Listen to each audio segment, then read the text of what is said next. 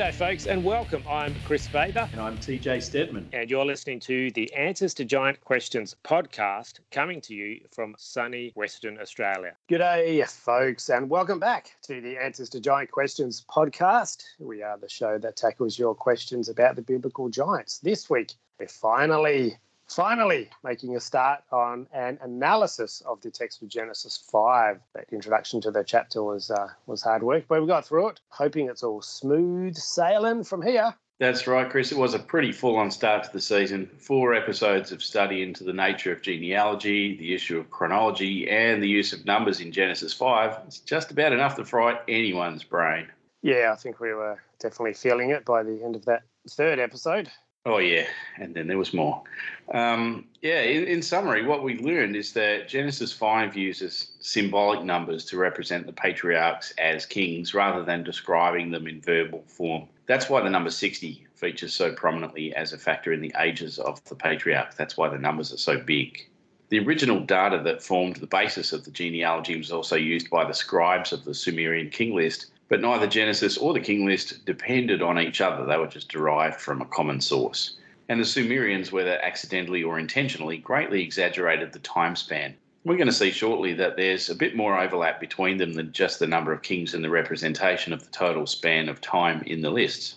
Oh, really? Pray tell. Next week on the Answers to Giant Questions podcast. Hey, wasn't it Superman's birthday this week? I had to do that, but yes, I love it when we talk about Superman, and I was going to mention it if you didn't. So yes, he is 85 years young. Happy birthday to the favourite superhero of mine, Superman. Happy birthday, Supes. All right, yeah, we noticed that while it's not uncommon to have the ages of patriarchs in a genealogy, it's rare to have the ages at which they had their sons. And it's that feature which transforms the genealogy into a chronology. So we get not only a thematic and biological connection between the first man and the flood hero, but we also have a timeline oriented toward a specific point. And we found that the timeline presented by the Septuagint is oriented toward the institution of the worship of Yahweh at the dedication of Solomon's temple in Jerusalem. The span of time in the Septuagint chronology covers 4,260 years from creation to the temple, a number that reflects the total dominion of Yahweh as 60, which is the number of kingship, times 70, the number of divine and human totality, plus another 60 to show the superfluous dominion of God over all. It's that information that should tell us loud and clear that the Sumerians never received that portion of the genealogy that functions as chronology. There's no way that the original manuscript that gave rise to both the Sumerian king list and Genesis 5 actually featured the begetting ages of the patriarchs, because all the evidence points to that information being inserted at a later date for the purpose of making a theological point oriented toward the true worship of Yahweh in Jerusalem. Yeah, that was pretty cool how you were able to show that from the timeline that we were looking at last week. Yeah, and we also learned that the common assumption that the Masoretic text of the Bible preserves the true timeline is actually not based on facts. And that text has suffered some corruption at the hands of anti-Christian scribes over the years. But fortunately for us, the original message of Scripture was preserved in the Greek translation from the pre-Christian era. That's not a claim for inspiration of a translation. It's just saying that the message of the inspired original is preserved only in the translation in this case. We don't have the original Hebrew text from 2,500 years ago. That means that for the purposes of our study here, we're going to be using the Greek more often. We also discovered a different agenda behind the translation in the Samaritan Pentateuch, which was designed to support the idea of worship at Mount Gerizim instead of Jerusalem. So in spite of the Samaritan cult and Talmudic Judaism, we still have the tools to find the truth of Scripture. We have the technology. Yeah, and the truth is that the original chronology pointed to the first temple. But once the true worship of God in the temple was abandoned, resulting in exile from the Promised Land, a new timeline presented by the prophet Daniel pointed the way to the Messiah, right down to the very day that he was welcomed into Jerusalem on a donkey's colt. The primeval chronology pointed to the kingship of Yahweh through the son of David, King Solomon, and Daniel's prophecy pointed again to the kingdom of God in the new son of David, the Lord Jesus Christ. You know what, Tim? It really doesn't sound that complicated when you put it like that, but I guess it's just a lot of work to be able to arrive at those conclusions. Yeah, it certainly is. Anyway, it's time to move beyond all that and turn our attention to the first man in our genealogy. We're talking about Adam, the biblical first man, the one who was created by God as the first bearer of God's image. And that means for the first time in a while, we actually have some biblical text to read and to pick apart like a delicious dead kangaroo on an outback highway. Ew, gross. That's a joke, by the way. Kangaroos are delicious, but not when you find them on the side of the road where they've been rotting for weeks. Kind of like this season. Let's try and inject some life back into this show and get back into Bible study. This is Genesis 5, and we're going to read verses 1 through 5. And I've decided that for the remainder of this season, I'm going to do our regular readings from the New English translation of the Septuagint, so we get the original numbers presented. And if you want to know why I think the numbers in the Septuagint are the original numbers that are supposed to be in the Bible, you need to go back and listen to the last few episodes, because I'm not going to explain all that again. Here's the reading from verse 1. This is the book of the origin of human beings. On the day that God made Adam, he made him according to divine image. Male and female he made them, and he blessed them. And he named their name Adam on the day that he made them. Now Adam lived 230 years and became a father, according to his form and according to his image, and named his name Seth. And the days of Adam after he became the father of Seth amounted to 700 years, and he had sons and daughters. And all the days of Adam that he lived amounted to 930 years, and he died. Okay, well, it looks like we're off to a good start with Adam because we already have a fair bit of his backstory from Genesis 1 to 4. That should help us to understand his story here in chapter 5.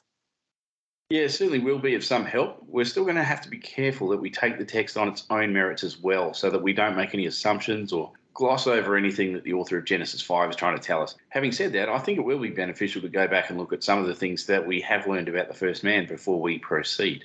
And I suppose the first thing we need to think about is that Adam is called the first man because he is the one individual who was specifically created by God. That's a loaded phrase because for those of you who've been following this podcast for a long time now, you'll know that the word created doesn't mean anything like what we tend to think it does in modern Western terms. If your frame of reference for the concept of creation is anything to do with Western materialist civilization in the post-Platonic age we live in, then you're already way off base. We're talking about creation as the dominant paradigm of the ancient Near East with regard to the establishment of order and function in the world. I haven't got the time to go over all that again. Once again, if you're interested in getting a biblical definition of creation rather than the definition that your culture has ingrained in your mind, I suggest that you go back to the early episodes of the podcast where we talked about it a great deal. So that was like back in season 1. And what you should come away with after considering the consistent use of the Hebrew term bara, which we translate as creation, is the idea that the creative act is not one of material origins, but instead it's instituting divine order, purpose, and function of things that already exist so that they work as part of a larger system of order. That means that when we talk about Adam as the first man, the one that God created, what we're really saying is that God chose this man from an existing population of humans and gave him a higher calling above selfish impulses, which was the functional representation of God in the world in flesh. And essentially that's going to come down to the love and concern for others. That existing population is seen in the text in the phrase dust of the ground. And again, that's something I don't have time to go into now, but you will find it adequately explained back in season 2 of the podcast. But even if you're not going to go back and listen to those episodes, at a minimum, you need to be aware that I don't mean that God didn't create everything in a material sense. I just mean that material creation is not being communicated at all in the book of Genesis. You can find that in the New Testament. Yeah, that's right. And if I remember correctly, you were saying that we have John chapter 1 and Hebrews 1 and 11 to make the point about material creation, so we don't need to find it in Genesis 1. Yeah, that's right. And some might argue with that and say, well, in the text that you just read, it says this is the book of the origin of human beings. So there can't have been people before Adam. And I'm just going to respond to that by saying that since the author is writing from the perspective of a post-flood point of view, in which it is assumed that it's only the people descended from Noah and his family that survived the flood, and since Adam is shown in this genealogy to be his earliest known ancestor, then from that perspective, it is quite reasonable to say that all mankind owes their existence to Adam. So God created Adam in the sense that he was set apart by God for the purpose of representing him. That makes Adam functionally a body of God because he's become the means by which God acts in the world. Adam is the first image of God established in the material cosmos, and as the archetype of all humankind, he represents all of us before God. Adam's task in the mandate to be fruitful and multiply is to communicate to all people their responsibility to honour God by also assuming the role of an image bearer. Well, this is where we have to be careful because Genesis 5 is not developing that story of Adam, the archetype. It's not? Nope. Here in Genesis 5, Adam is an individual. He does not represent humanity on the whole. This is Adam's own personal story. And we can see that reflected in the later use of Adam as a character in Second Temple period texts, and in particular the New Testament, where none of Adam's story is connected to Genesis 5, except for his part in the genealogies presented by the Gospel writers. So we've got Adam on his own here. He's now in his own story, which only goes for 5 verses. And in a nutshell, the main purpose for including the story of Adam here is to show a biological connection between the institution of the image of God and the rest of the human race that descended from that first man. We need to know that he was real.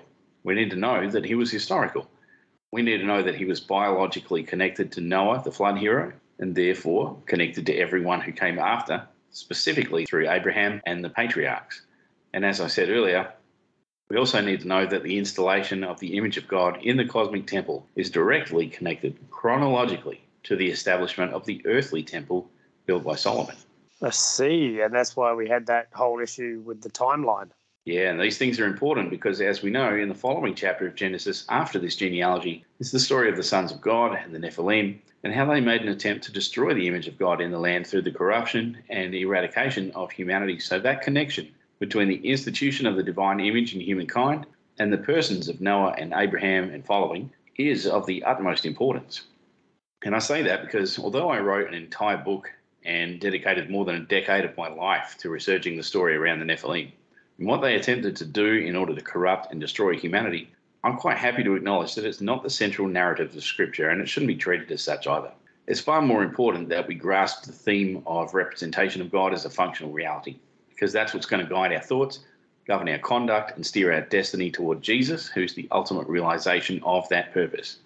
And we're going to find that Genesis 5 is instrumental in bringing that message, actually both messages, forward into the flood narrative. Of course, I've created a problem for myself now because having mentioned this apparent connection between Adam and Jesus, what I've accidentally done is created a situation where, in the mind of listeners, there's now a direct connection between Adam and Jesus. And therefore, everything in between has to be pointing to Jesus because we know the end goal, we know the destination. And that's really unfortunate because it's going to cost us a lot of important insight along the way if we can't maintain focus on what the original purpose of the text was. Because we've said it before and I'll say it again, while the Hebrew Bible story reaches toward Jesus, it wasn't written by its human authors with Jesus in mind. The author of Genesis isn't sitting there with a stylus in his hand, thinking about how he's going to tell a story that connects to Jesus. He doesn't know Jesus, never heard of him. And we're just going to have to be comfortable with that. That could be a tough pill to swallow for some people, though. Yeah, as we go through Genesis 5, we're going to have to come to terms with the fact that this genealogy connects Adam to Noah, not to Jesus. It's only later that this genealogy gets stitched into the fabric of the story of Jesus. Because like all storytelling, it has to come from the present time and tell the story of the past. And that's exactly what I've been saying about genealogies from the outset. You can't use genealogies to predict the future. And even chronologies like what we saw with the way that the Septuagint authenticates the worship of Yahweh at Jerusalem, they're of no help when it comes to predicting the future. Look at what we've been saying over the last couple of weeks about how people would rather butcher the sacred scriptures instead of admit that the interpretive framework they'd constructed around the text was leading them to a conclusion they didn't want to accept. And people are still doing that today. Look at the young earth creationist crowd and the fixation with material creation in Genesis. They need that to be there. Because just like the rabbinic Jews in the post-Christian era, they've got a timeline to defend that begins with Adam at point zero. They've got a millennial understanding that lines up with the days of creation. And in their view, if that timeline doesn't work out, then the whole thing's a sham. They're counting on creation around 4000 BC, which is 4 days out of 7. Then we've had almost 2,000 years since Jesus' resurrection, which is another 2 days of creation. And that means that according to their timeline, very soon we should see the return of Christ and the beginning of his millennial reign. And that all sounds great until we remember what came out of last week's discussion, which is that the Masoretic text has got the numbers wrong. And that timeline is out by more than 1,000 years, which means those 7,000 years have come and gone already. And obviously the big thing that everybody was waiting for didn't happen. And this is why I took the trouble to go through all that material last week, because the argument as presented by Smith in the paper that I referenced last week is compelling. If you're going to argue against the Septuagint, then you need to explain how and why the numbers that it presents could have been artificially inflated. But that means you have to explain how it is that Genesis 11 matches between the Septuagint and the Samaritan Pentateuch despite the lack of intertextuality. It means you have to explain how it is that there are no ancient witnesses to support the idea of inflating the Septuagint chronology. It means you have to explain how the Septuagint, which was dispersed all over the known world over a period of hundreds of years, somehow managed to have matching numbers in almost every copy of the translation. And if you still hold to the idea that the Septuagint was corrupted by Egyptian influence and pressure to conform to Egyptian worldview, then you have to explain why the Septuagint still doesn't conform to Egyptian timelines, cosmology, or theology, and doesn't have anything like the vast span of time presented in Egyptian literature. Then you've got the fact that there's a substantial volume of work published by credentialed scholars who point to the fact that the numbers presented in the Septuagint are authentic because of their connections to the earliest Hebrew manuscripts of the original Hebrew Bible. And after all that, you'd have to explain how it came to be that so many ancient witnesses in and around the first century, be they Christian, Jewish, or otherwise, bear witness to the fact that the Hebrew Bible originally contained the same chronology presented in the Septuagint. And that doesn't even get into the idea of motive. Nobody has any kind of credible theory that could possibly explain why anyone would intentionally corrupt the Greek translation to such a significant degree. And unfortunately, the same cannot be said of the Masoretic text, which is the one on which all these millennial understandings are attached. Now, I recognise that for a lot of listeners, this is really quite troubling because you had your eschatology all worked out according to this neat plan, and now I've come along and cut the anchor away from the boat. Now, let me just say for the record that I still think there needs to be a real millennium on Earth with Christ reigning over the world. I just don't think we have any solid biblical evidence that we should be able to calculate that timeline. Now, I realise that I probably come across as quite harsh and perhaps a bit blasé about the whole issue of upending the fundamentalist or dispensational worldview. And I apologise about that, but as I've learned time and time again over the course of my 30 years of walking in the Christian faith, and I started out as a dispensational fundamentalist myself, you just can't argue with the biblical text. I mean, wrestle with it by all means, but you've got to be so careful about which foundation you build your house on. You just can't afford to build your framework of biblical interpretation on an eschatology that requires a corrupted biblical manuscript in order to work. Anyway, I digress. Yeah, you certainly do. You've got a habit of doing that. We were supposed to be talking about Adam, and instead this episode is started to feel more like part 5 of the introduction of Genesis 5. Getting deja vu over here. Sorry about that. So, yeah, getting back to Adam and the actual text of Genesis 5, and the first clue in the text that we're dealing with a new narrative is the way that it's introduced to us. This is the book of the generations of Adam. And we've talked before about this idea of the structure of Genesis being divided into 10 sections known as Toledot. We've already had the first one, which covers chapters 1 through 4 of Genesis. So this marks the second of these 10 stories, and it's the only one that's introduced to us as a book. Now, we're not talking about a book as in some kind of bound volume with a cover and pages inside like what we used to today. Actually, books in that form were invented thanks to the Bible itself, and the necessity to keep so much information together in one volume drove that technological innovation. But really, this is just a reference to a written work, and it probably took the form of a scroll. But it's actually quite a short piece of literature in itself, so it would have been no trouble to inscribe this on a tablet. The original was probably inscribed on a tablet. Anyway, the form doesn't matter. The point is that we have a reinforcement of the idea that this is a written record. And that goes a long way toward establishing something of a manuscript tradition, which we saw evidence of when we looked at the fact that the Sumerian king list has some common elements which likely derive from the same tradition at an earlier point. So again, that means common source material that gave rise to these divergent traditions. And again, it shouldn't bother you about where that came from, because the doctrine of inspiration is really only concerned with the biblical text as received. It doesn't matter where it came from. The Bible authors use all kinds of source material in their work, and we have to be a bit more robust in our convictions than to allow that to sway our faith in the text. Okay, so what is the author actually doing with this text? Now, when the author declares that this is the book, what he's doing is placing a stamp of authority on this narrative. He's telling us that this is the definitive record of truth, and he does that despite the awareness that we still have symbolic language and that kind of thing in play. It's not a claim to modern literalism as the authoritative interpretation. It's a claim to truth in the spirit in which it's intended to be understood, as communicated by the author. In other words, it's not your interpretation that's inspired, it's the text. And the author is telling you that this is the text, this is the authority, this is the standard against which your beliefs and presumptions and judgments will be evaluated, because they rise and fall on the authority of this text. Never mind what the Babylonians are teaching, never mind the stories that came from the pagans in Canaan, never mind the propaganda that still echoes from Egypt. This is the text. This is the authority. This is the foundation on which the legitimacy of the worship of the Most High God is established. It's absolute, it's definitive, and as we've already seen over the last 4 episodes of this season, You can't argue with it. This is the way. This is the way. So now we're going to see what proceeds from Adam in a story that reflects the true genealogy of his line as opposed to the fake genealogy presented in Genesis 4, which was aimed at presenting a theological message rather than a historiography. We're still going to see theological messaging in Genesis 5, but it's not anywhere near as highly developed as what we saw in the previous chapter. Nevertheless, this author still has a lot to say. He goes on to make a restatement of the creation of man, and we have that clear connection to the text of Genesis 1 in the use of specific language around the creation of man. When God created man, he made him in the likeness of God. Male and female, he created them, and he blessed them and named them man when they were created. So we've got those really clear connections there which bring more unity to this story overall and show the connectedness between the first and second Toledot. We've already talked in considerable detail about the ideas presented in those words, so we're going to keep moving. Then we get to the fun bit where we start tackling the numbers in the life of Adam. And as I've already made abundantly clear, we're going to be using the numbers found in the Greek translation for reasons that I'm not going to go over again. Now, Adam lived 230 years and became a father according to his form and according to his image, and named his name Seth.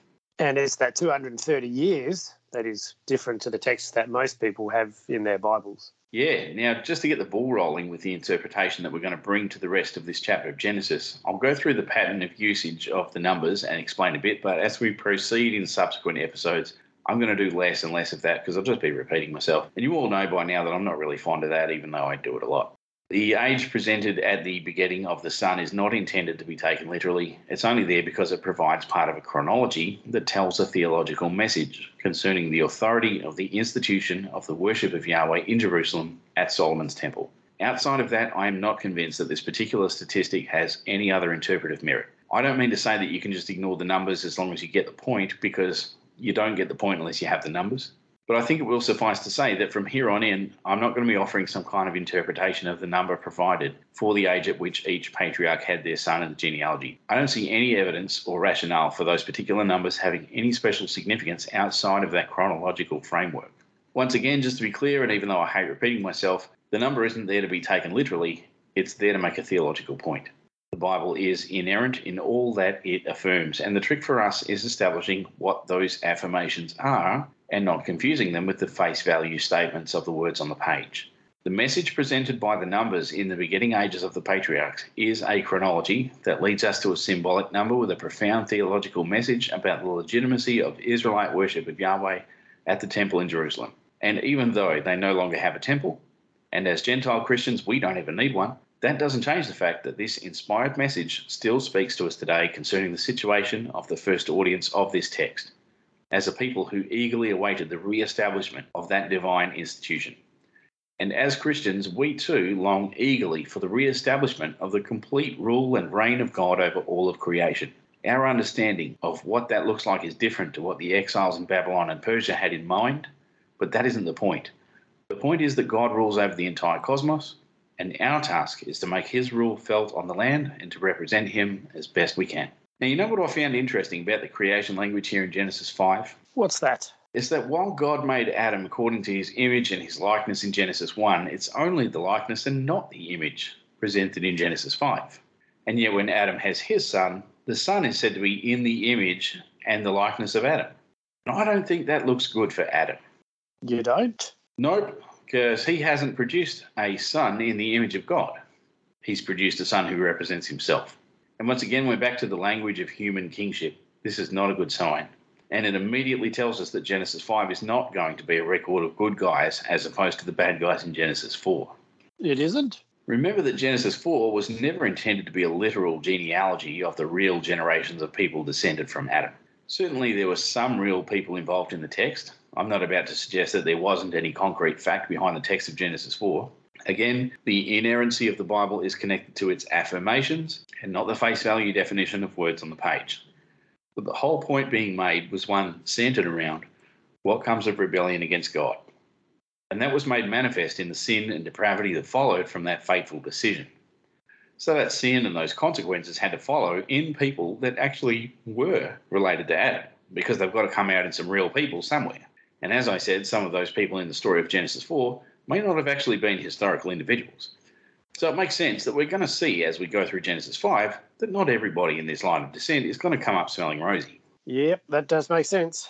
And Seth, whose name, as we've already discussed last season, means appointed or perhaps planted by God, was seen as the replacement for Abel, who was murdered by Cain. At least that's the way that Eve looked at him.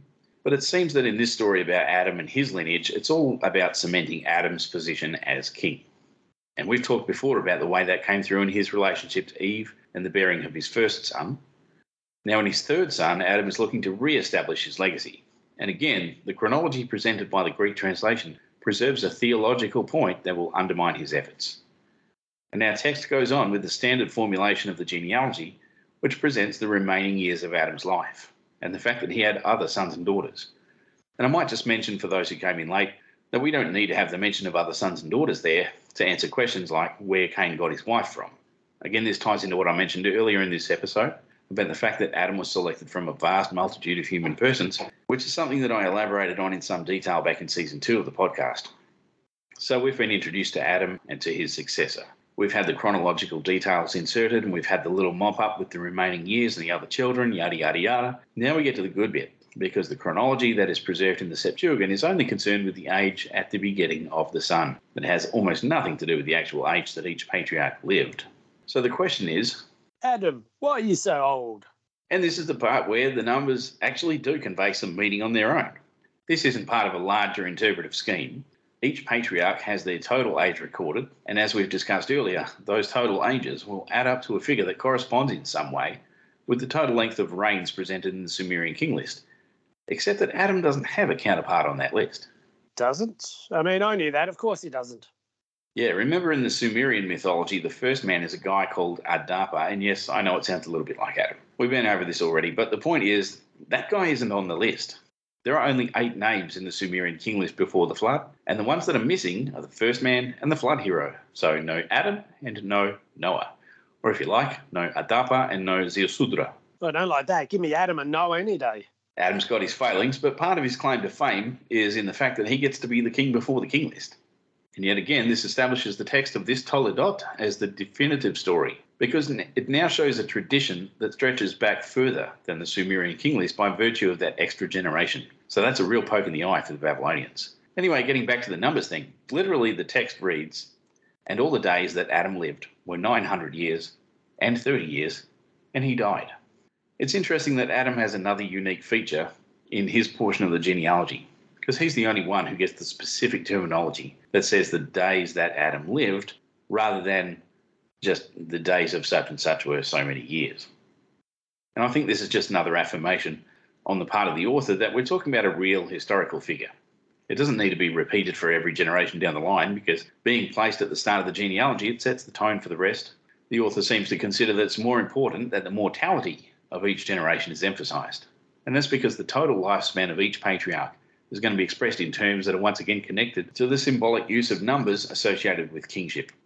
So the way that the text expresses this total lifespan is firstly 900 years, followed by 30 years. 900 is 15 times 60. We've already talked about the number 60 and its connection to kingship. It's hard to say why there are particular multiples of 60, but we could speculate that it has something to do with the size of the kingdom, or perhaps it bears some relationship to the length of time that he really was actually the king.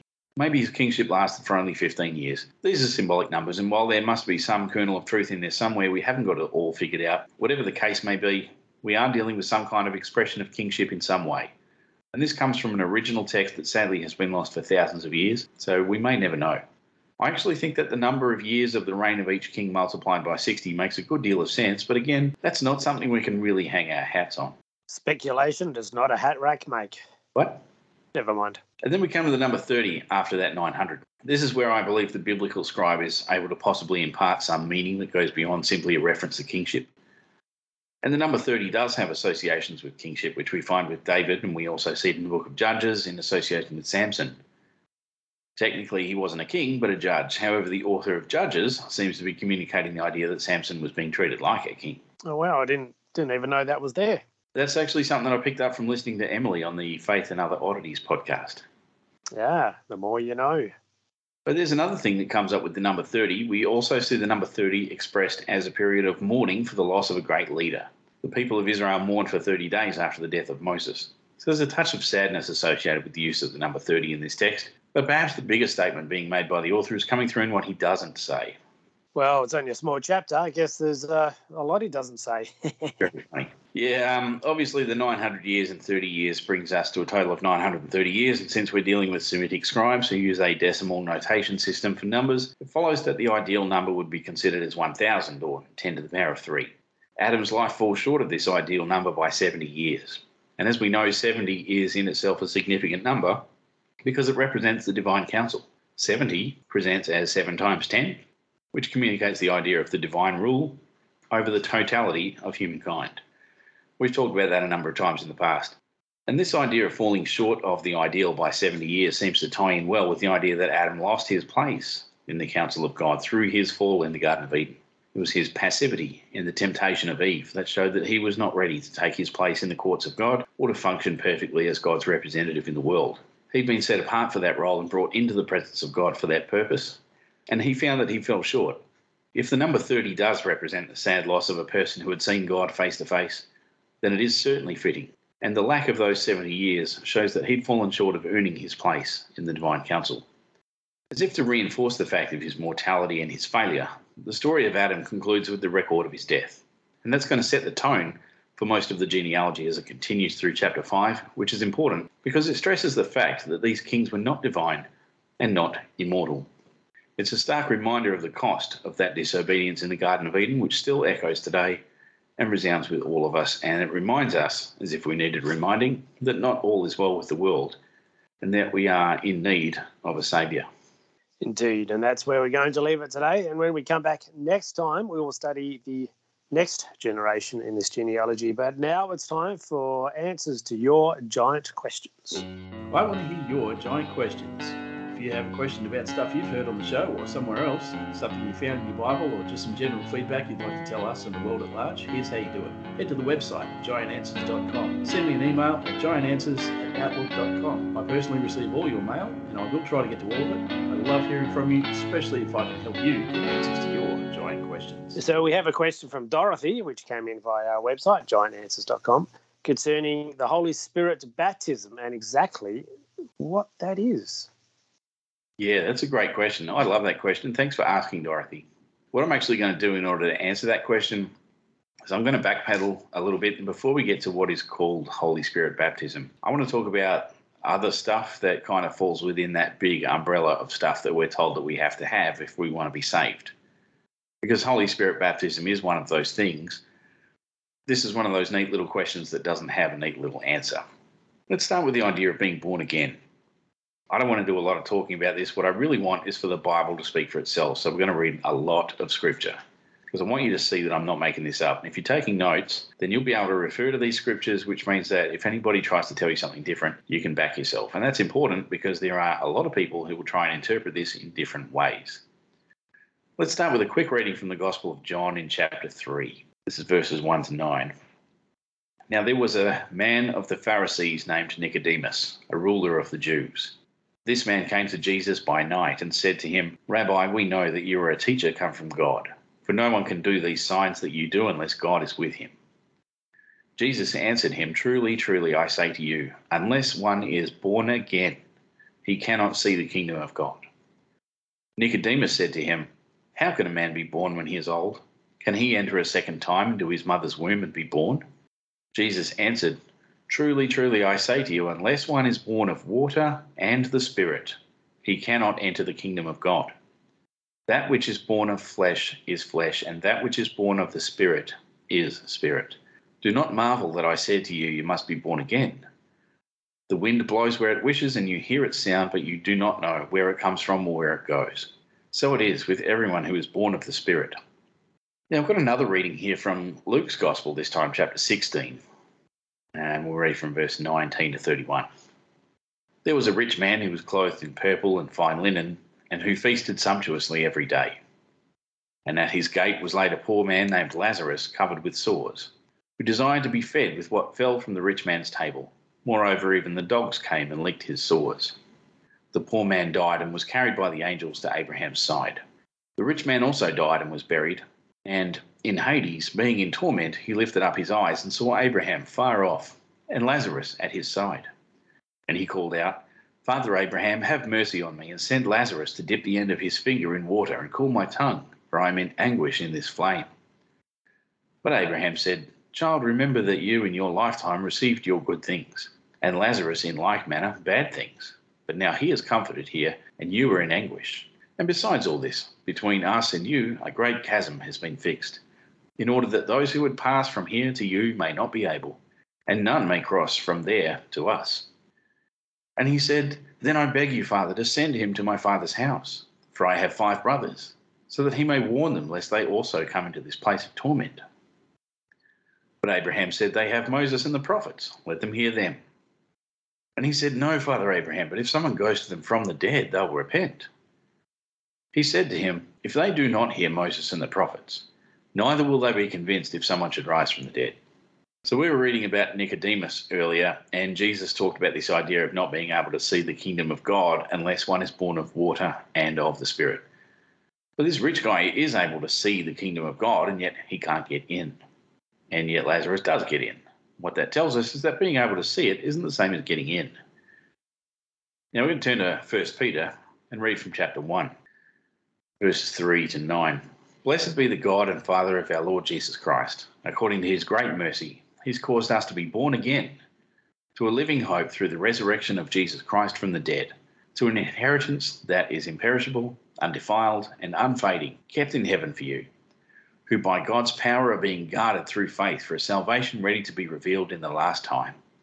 In this you rejoice, though now for a little while, if necessary, you have been grieved by various trials, so that the tested genuineness of your faith, more precious than gold that perishes though it is tested by fire, may be found to result in praise and glory and honour at the revelation of Jesus Christ.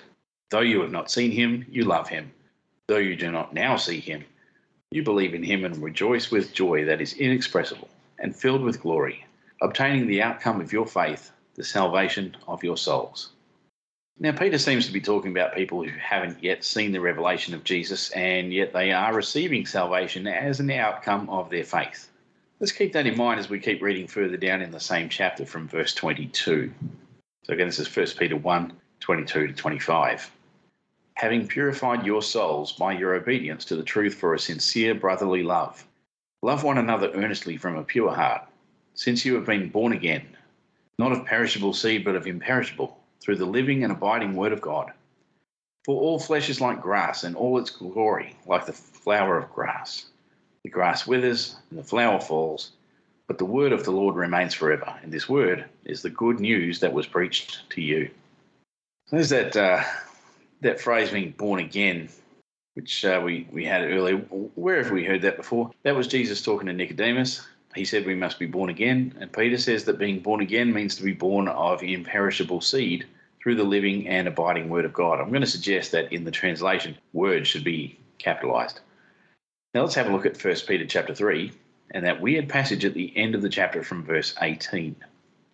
For Christ also suffered once for sins, the righteous for the unrighteous, that he might bring us to God, being put to death in the flesh but made alive in the spirit, in which he went and proclaimed to the spirits in prison, because they formerly did not obey when God's patience waited in the days of Noah, while the ark was being prepared, in which a few, that is 8 persons, were brought safely through water. Baptism, which corresponds to this, now saves you, not as a removal of dirt from the body, but as an appeal to God for a good conscience, through the resurrection of Jesus Christ, who has gone into heaven and is at the right hand of God with angels, authorities, and powers having been subjected to him. It's starting to sound a lot like this idea of being born again and having newness of life. We're talking about the same idea. And Peter makes this connection with the idea of baptism.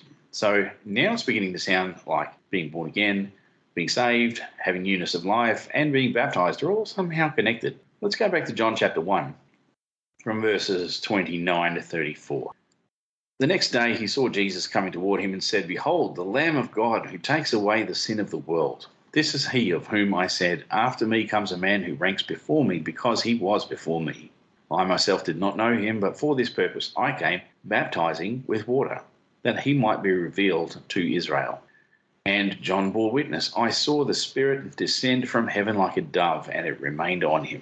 I myself did not know him, but he who sent me to baptize with water said to me, He on whom you see the Spirit descend and remain, this is he who baptizes with the Holy Spirit. And I have seen and borne witness that this is the Son of God. Now, John the Baptist sees Jesus and says that he baptizes with the Holy Spirit. Wasn't there something in that story of Nicodemus about being born of water and of the Spirit? Maybe the Apostle Paul can help us bring these ideas together. Paul said in Romans chapter 6, from verse 1, What shall we say then? Are we to continue in sin that grace may abound? By no means. How can we who died to sin still live in it? Do you not know that all of us who have been baptized into Christ Jesus were baptized into his death? We were buried, therefore, with him by baptism into death, in order that just as Christ was raised from the dead by the glory of the Father, we too might walk in newness of life. So Paul is now talking about being dead to sin and baptized into Christ Jesus by baptism into death. So that just as Christ was raised from the dead, we too might walk in newness of life. Again, this sounds very much like being born again. And this baptism sounds very much like the baptism that John the Baptist was performing and which Jesus also came to perform. Seen a lot of connections here, and Paul has more to say in 2 Corinthians. We're going to read from chapter 5, just verses 16 and 17. From now on, therefore, we regard no one according to the flesh, even though we once regarded Christ according to the flesh, we regard him thus no longer. Therefore, if anyone is in Christ, he is a new creation. The old has passed away. Behold, the new has come. So what's this idea of new creation? It sounds very much like being born again, don't you think? And we've already seen that being born again is connected to this idea of being born of water and of the Spirit. But are we sure that we need these things? Mark seems to think so. Here's Mark chapter 16, verses 15 to 16. And he said to them, Go into all the world and proclaim the gospel to the whole creation. Whoever believes and is baptized will be saved, but whoever does not believe will be condemned. That sounds very much like belief and baptism are both required. In fact, it sounds very much like getting baptized is kind of how you show that you believe. But is it really that important? Is Mark the only guy who seems to think this matters? Jesus thought it was pretty important too. I guess that's why he put baptism in the Great Commission. So in Matthew 28, we read this. This is Matthew 28, verses 18 to 20. And Jesus came and said to them, All authority in heaven and on earth has been given to me. Go therefore and make disciples of all nations, baptizing them in the name of the Father and of the Son and of the Holy Spirit, teaching them to observe all that I have commanded you. And behold, I am with you always to the end of the age. Jesus told his disciples to make disciples and to baptize the disciples, and to teach the disciples to follow his commandments. And what were Jesus' commandments? Jesus told his disciples to make disciples and to baptize the disciples and to teach the disciples to follow all his commandments. And what were Jesus' commandments? Jesus told his disciples to make disciples and to baptize the disciples and to teach the disciples to follow all his commandments. And what were Jesus' commandments? Jesus told his disciples to make disciples and to baptize the disciples and to teach the disciples to follow all his commandments. And what were Jesus' commandments? Sorry, I kind of got stuck there, but I think you get the point. Baptism was a commandment of the Lord Jesus. You have to be baptized, and you have to make disciples and baptize them too. That's a commandment from Jesus. Sounds important. Peter obviously thought it was very important too, which is why he brings it up in Acts chapter 2 in his speech at Pentecost. So Acts 2 from verse 36 to 41. Let all the house of Israel therefore know for certain that God has made him both Lord and Christ, this Jesus whom you crucified. Now when they heard this, they were cut to the heart and said to Peter and the rest of the apostles, Brothers, what shall we do? And Peter said to them, Repent and be baptized, every one of you, in the name of Jesus Christ, for the forgiveness of your sins, and you will receive the gift of the Holy Spirit. For the promise is for you and for your children and for all who are far off, everyone whom the Lord our God calls to himself. And with many other words he bore witness and continued to exhort them, saying, Save yourselves from this crooked generation. So those who received his word were baptized. And there were added that day about 3,000 souls. Okay, so in this situation, once the people realize they need to be saved, they ask Peter what to do. And what does Peter say to them? Does he say, oh, well, as long as you believe that Jesus is who he says he is, that's all right? No, he doesn't say that. He says repent and be baptized. He says that this is for the forgiveness of sins. He says that they'll receive the gift of the Holy Spirit. So Peter says that being baptized and receiving the gift of the Holy Spirit are going to happen along with the forgiveness of sins. Let's have a look at another story told in the book of Acts. This time it's not Jewish people, but Gentiles who are listening to Peter. This is from Acts chapter 10, starting in verse 44.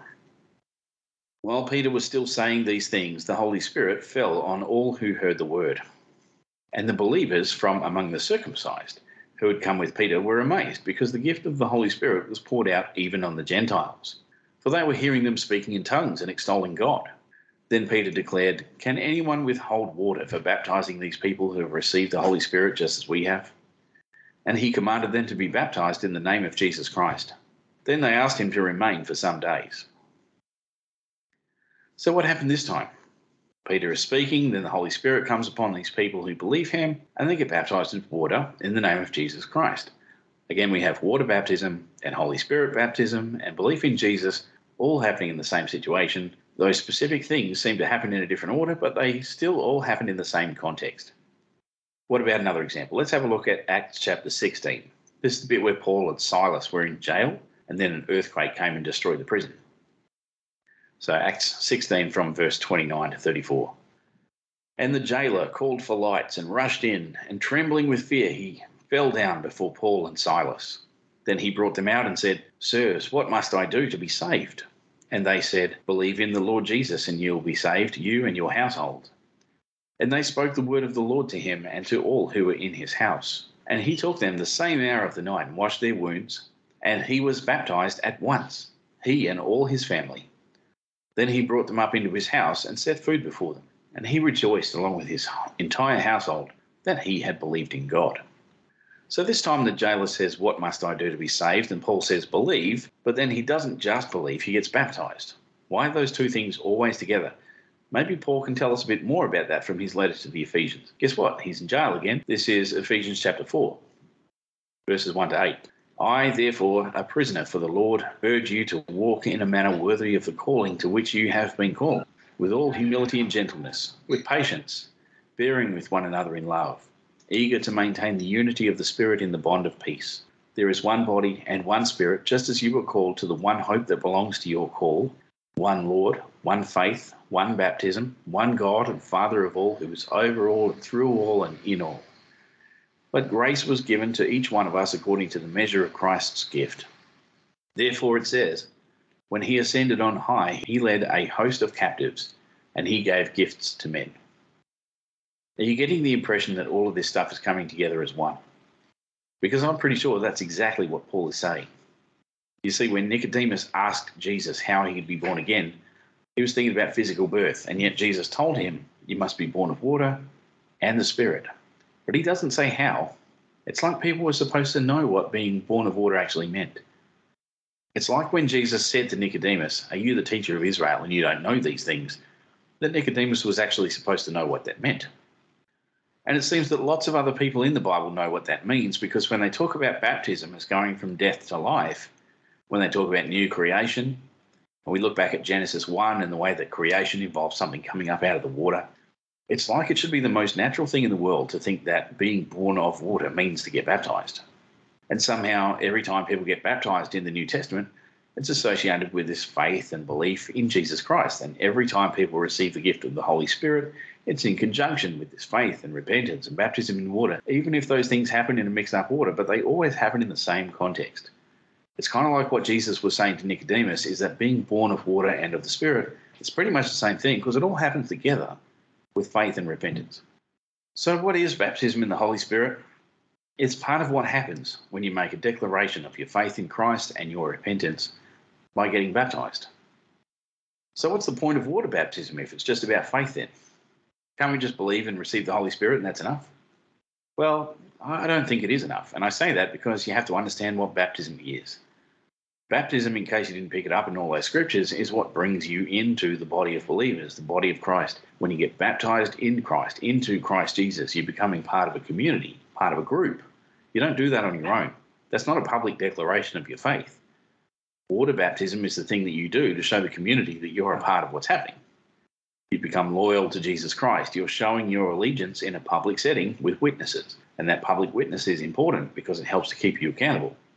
It's an encouragement for you to be in the presence of others who've also made a public declaration of the same faith. So if you got baptized in water and made a public declaration of repentance of sin and your allegiance to Jesus Christ, then you don't need to worry about getting baptized in the Holy Spirit, like that's some kind of separate thing that's going to happen later. You're already there. I hate to burst the bubble of expectation, but if you're waiting for some magical feeling to overtake you and make you feel like you just got spiritualized or something, then you're looking for something that satisfies your own emotions and the passive nature of the flesh.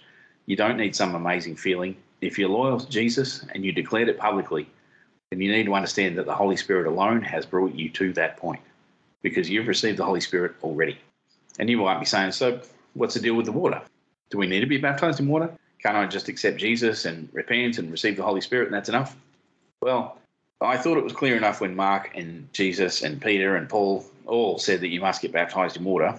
But if you need another reason, then go back to what I said earlier about creation. What baptism represents is a new creation.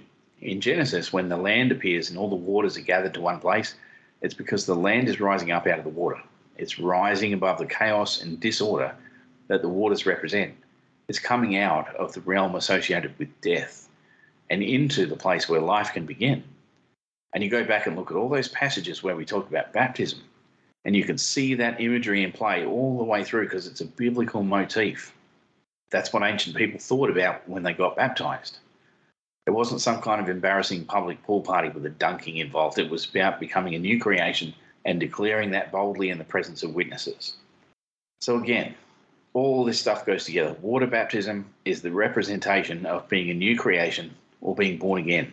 And you can't separate that from being baptized in the Holy Spirit. So the act of baptism is not just a symbol of all these things we've been talking about, it's participation in those things.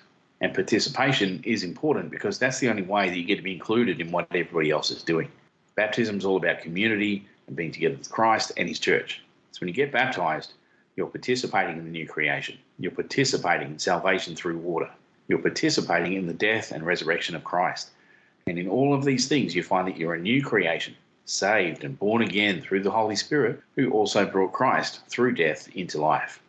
If we're being honest with the biblical text, we really can't get away from the idea that being born again or getting saved is the process of repentance and faith in Christ, which is demonstrated by baptism in water and accompanied by the baptism of the Holy Spirit.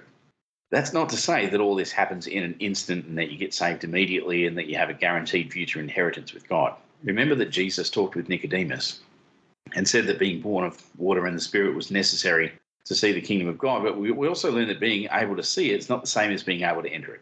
And you also can't enter the kingdom of God if you're not born of water and the Spirit, so you're not getting in without having participated in these things. But all of that means that getting baptized isn't the same as guaranteed salvation. Even believing isn't the same as guaranteed salvation because all of this stuff is connected to loyalty and faithfulness. If you become disloyal, if you become unfaithful, if you turn away from belief, then you've become an apostate. You may see the kingdom of God, but you will not enter. So bearing in mind that this is all connected to loyalty and faithfulness, remember that Jesus commended several people who were faithful and yet did not participate in these things. The thief on the cross is the classic example. Does he get in? Yes. Was he baptized? No. Did he become faithful to Jesus? Yes. Did it matter that he couldn't get baptized? No. Would he have gotten baptized if he hadn't been getting crucified at the time? Yeah, absolutely. And there are other examples, but we're running out of time. So I realised that was a lot of reading and a lot of jumping around in the Bible. You can look up those references later if you want, but I think I made my point. All this stuff goes together. Don't turn it into a faith versus works argument. If you really are faithful to Jesus Christ, you will get baptized because it is a commandment. And as I said regarding the baptism of the Holy Spirit, don't think that you didn't get it just because it didn't feel like magic or something. You go and read the New Testament, you're not going to find anybody who receives the Holy Spirit and says, wow, I just feel so amazing. It's like I'm energized now. I'm so alive. Wow, I'm on top of the world. It's not about magic feelings. It's about the Holy Spirit, the Spirit of Christ, who led you to this point of repentance and loyalty and faithfulness and believing in the first place, joining you with everybody else in the community of faith as part of the body of Christ. That's what you want. Now, I'm not your judge. I don't know if you've been there or not. You know, God knows. And if you got baptised publicly, then your local community of faith knows as well. But if your church is telling you that you haven't received the Holy Spirit after your public declaration of faith and repentance and allegiance to Jesus Christ, then you need to get out of there, because that's toxic and a manipulative environment, and that is an anti-scriptural, anti-Christian teaching. You can do better than that. There are plenty of good churches around. But again, I can't judge your situation. That's something you're going to have to work out yourself. Hopefully you're not in that situation, and if you are, you do have my sympathies, because I've been there myself. Anyway, hopefully that was a good answer for your question, Dorothy, and I hope it's made things plain and simple for you. Thanks again for asking. Yes, that was a great question and a very in-depth answer. So thanks, Dorothy, and thank you, Tim, for doing all that digging. We'll be back next week with more exploration into Genesis 5 as we look at the story of Seth. And, of course, we will have more of your giant questions. So make sure to come back next week. We'll see you then. And, before we go, a quick shout-out to the guys from the Fringe Radio Network. The Fringe Radio Network is basically a place where you can find all sorts of awesome Christian content from a range of different podcasters, and that includes some of our mates at the Raven Creek Social Club who are there along with us. We've recently joined the network, and that means that wherever the Fringe Radio Network has distribution, you're going to find the Answers to Giant Questions podcast. And that's great news, because they've agreed to host every single episode that we've done, all in one place and accessible anywhere. So a big thanks to Daniel and the team at Fringe Radio Network. We're really happy to be on board with you guys and really appreciate all your work. Anyway, that's all we have time for, so we're out of here. See you next week. Thanks for listening. It's time to wrap up today's episode, but if you want more, don't forget to get yourself a copy of Answers to Giant Questions. We're asking readers to please leave a review of the book on Amazon or Goodreads to help it become more visible in search results. Even if you just give it stars, that'll help, but a full review is certainly really appreciated. Please also leave a review of this podcast wherever you found us, so that new listeners can find us here on the show. This podcast comes out every week, but you want to make sure you never miss an episode. So if you haven't already subscribed, do that now, and you'll get notified when each new episode drops. That's all we have time for today. We'll catch you next time on the Answers to Giant Questions podcast. Thank you for listening to the Answers to Giant Questions podcast, a production of the Raven Creek Social Club. If you like what you heard today, please take a moment to rate or review the show. Music supplied under copyright by Grave Forsaken, graveforsaken.com. You can get the book Answers to Giant Questions by TJ Stedman on Amazon in paperback and Kindle format. Check out the other podcasts at ravencreeksc.com and go to giantanswers.com for more Answers to Giant Questions. Read the blog, catch us on the socials. Don't forget to subscribe and tell your friends about the show. Send us your giant questions and stay tuned to this podcast to get answers. We'll see you next time. Until then, stay safe and God bless. Came in via the website giantanswers.com. No, there's actually not. Oh, okay. That is the question. It's just. Is that right? Okay. 3 months and counting since I broke my arm, and I still haven't been treated by the hospital. Wow. Well, at least you got a haircut, so that's something. Yeah. Yeah, I tried to hurry them up about it, and they shaved the whole 3 days off the waiting period. So, instead of 3.5 months, it's only close 3.5 months. Got a wedding next weekend, so that's down at Dunsborough. Oh, yeah? Yeah, I'm just like I'm just replacing one of the grooms. Do you remember that time there was this guy who was like a pharmacist, and he was a really like neurotic kind of guy. At short notice, his fiance dumped him, so he asked me to go with him to this wedding in Kalgoorlie. No, I did not remember this. It was insane, man. This guy just like really worried about everything to the point of really annoying, stress you out, constantly asking if you thought things were going to be okay. And you're like, yeah, I'm sure it's going to be fine. Like, just stop worrying about it. And he was just like that incessantly. And he booked all this stuff for him and his fiance to go to this wedding and be in Kalgoorlie for the weekend. And then she's dumped him, and then he's like, oh, well, you want to come then? And I was like, oh, well, weekend in Kalgoorlie, there'll be a party. Sure, why not? And then I realised he's booked flights and that, but he can't drive. He didn't have a licence. So we get to we get into town. We didn't have any transport. So he's like, oh, well, we need to rent a car. Can you rent a car? And I'm like, well, at that stage, I was too young to be allowed to rent a car because you had to be 25. I was like, well, I can't rent a car. He goes, well, I can rent the car, but you'll have to drive it because I haven't got a license. I was like, doesn't really sound very legal. It's like, well, we haven't really got a choice. I said, okay, fine.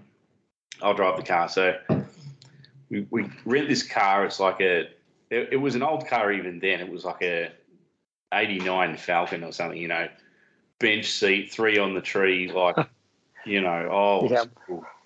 And I had to drive the thing. And my dad used to have a similar car, but it was like the next model along, and it was the top of the range, and it had all the features. And I thought, well, it's a similar car. It must be pretty similar to drive.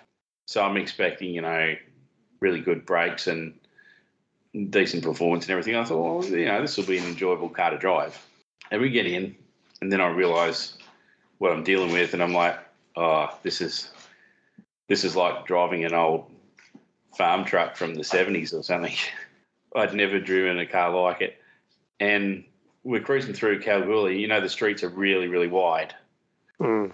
The streets are so wide, I didn't even realise I was driving through an intersection until we wait next to me. He goes, no, that was a stop sign. I'm like, oh, what? Slammed on the brakes, and it didn't have anti-lock brakes, so it just skidded, like locked up all the wheels, and we just skidded through this intersection, like we were probably way over the speed limit. We were just bouncing between cars. There's big ruts in the road. We just bounced up and down this old wagon. Oh, man, I feared for my life. And, then we get to the wedding, and I'm just kind of standing around. I don't know anybody. People are going, oh, so who do you know, the bride or the groom? And I'm like, It's that guy. Yeah, we get the reception afterwards, and everyone's like doing their own thing. And he was like a bit of a social outcast even at this thing. Like, he was only there because it was his ex that he was with, who was like part of the associated with the wedding party. Mm. So he's turned up without her, and I'm like the next tier down, wedding tag along, like twice removed or whatever. Man, you're a nice guy to say life, yes. man. And then after the thing, we get back to the motel room, and there's one bed, and we're like, okay, we're going to top tail this. Yep. I put pillows in the middle. So weird, man. Oh, did I remember that? Yeah, that sounds like an experience. Well, I won't be that bad. You, because I tell you what, I can't forget it. Don't blame you. So I hope your wedding that you go to is better than that.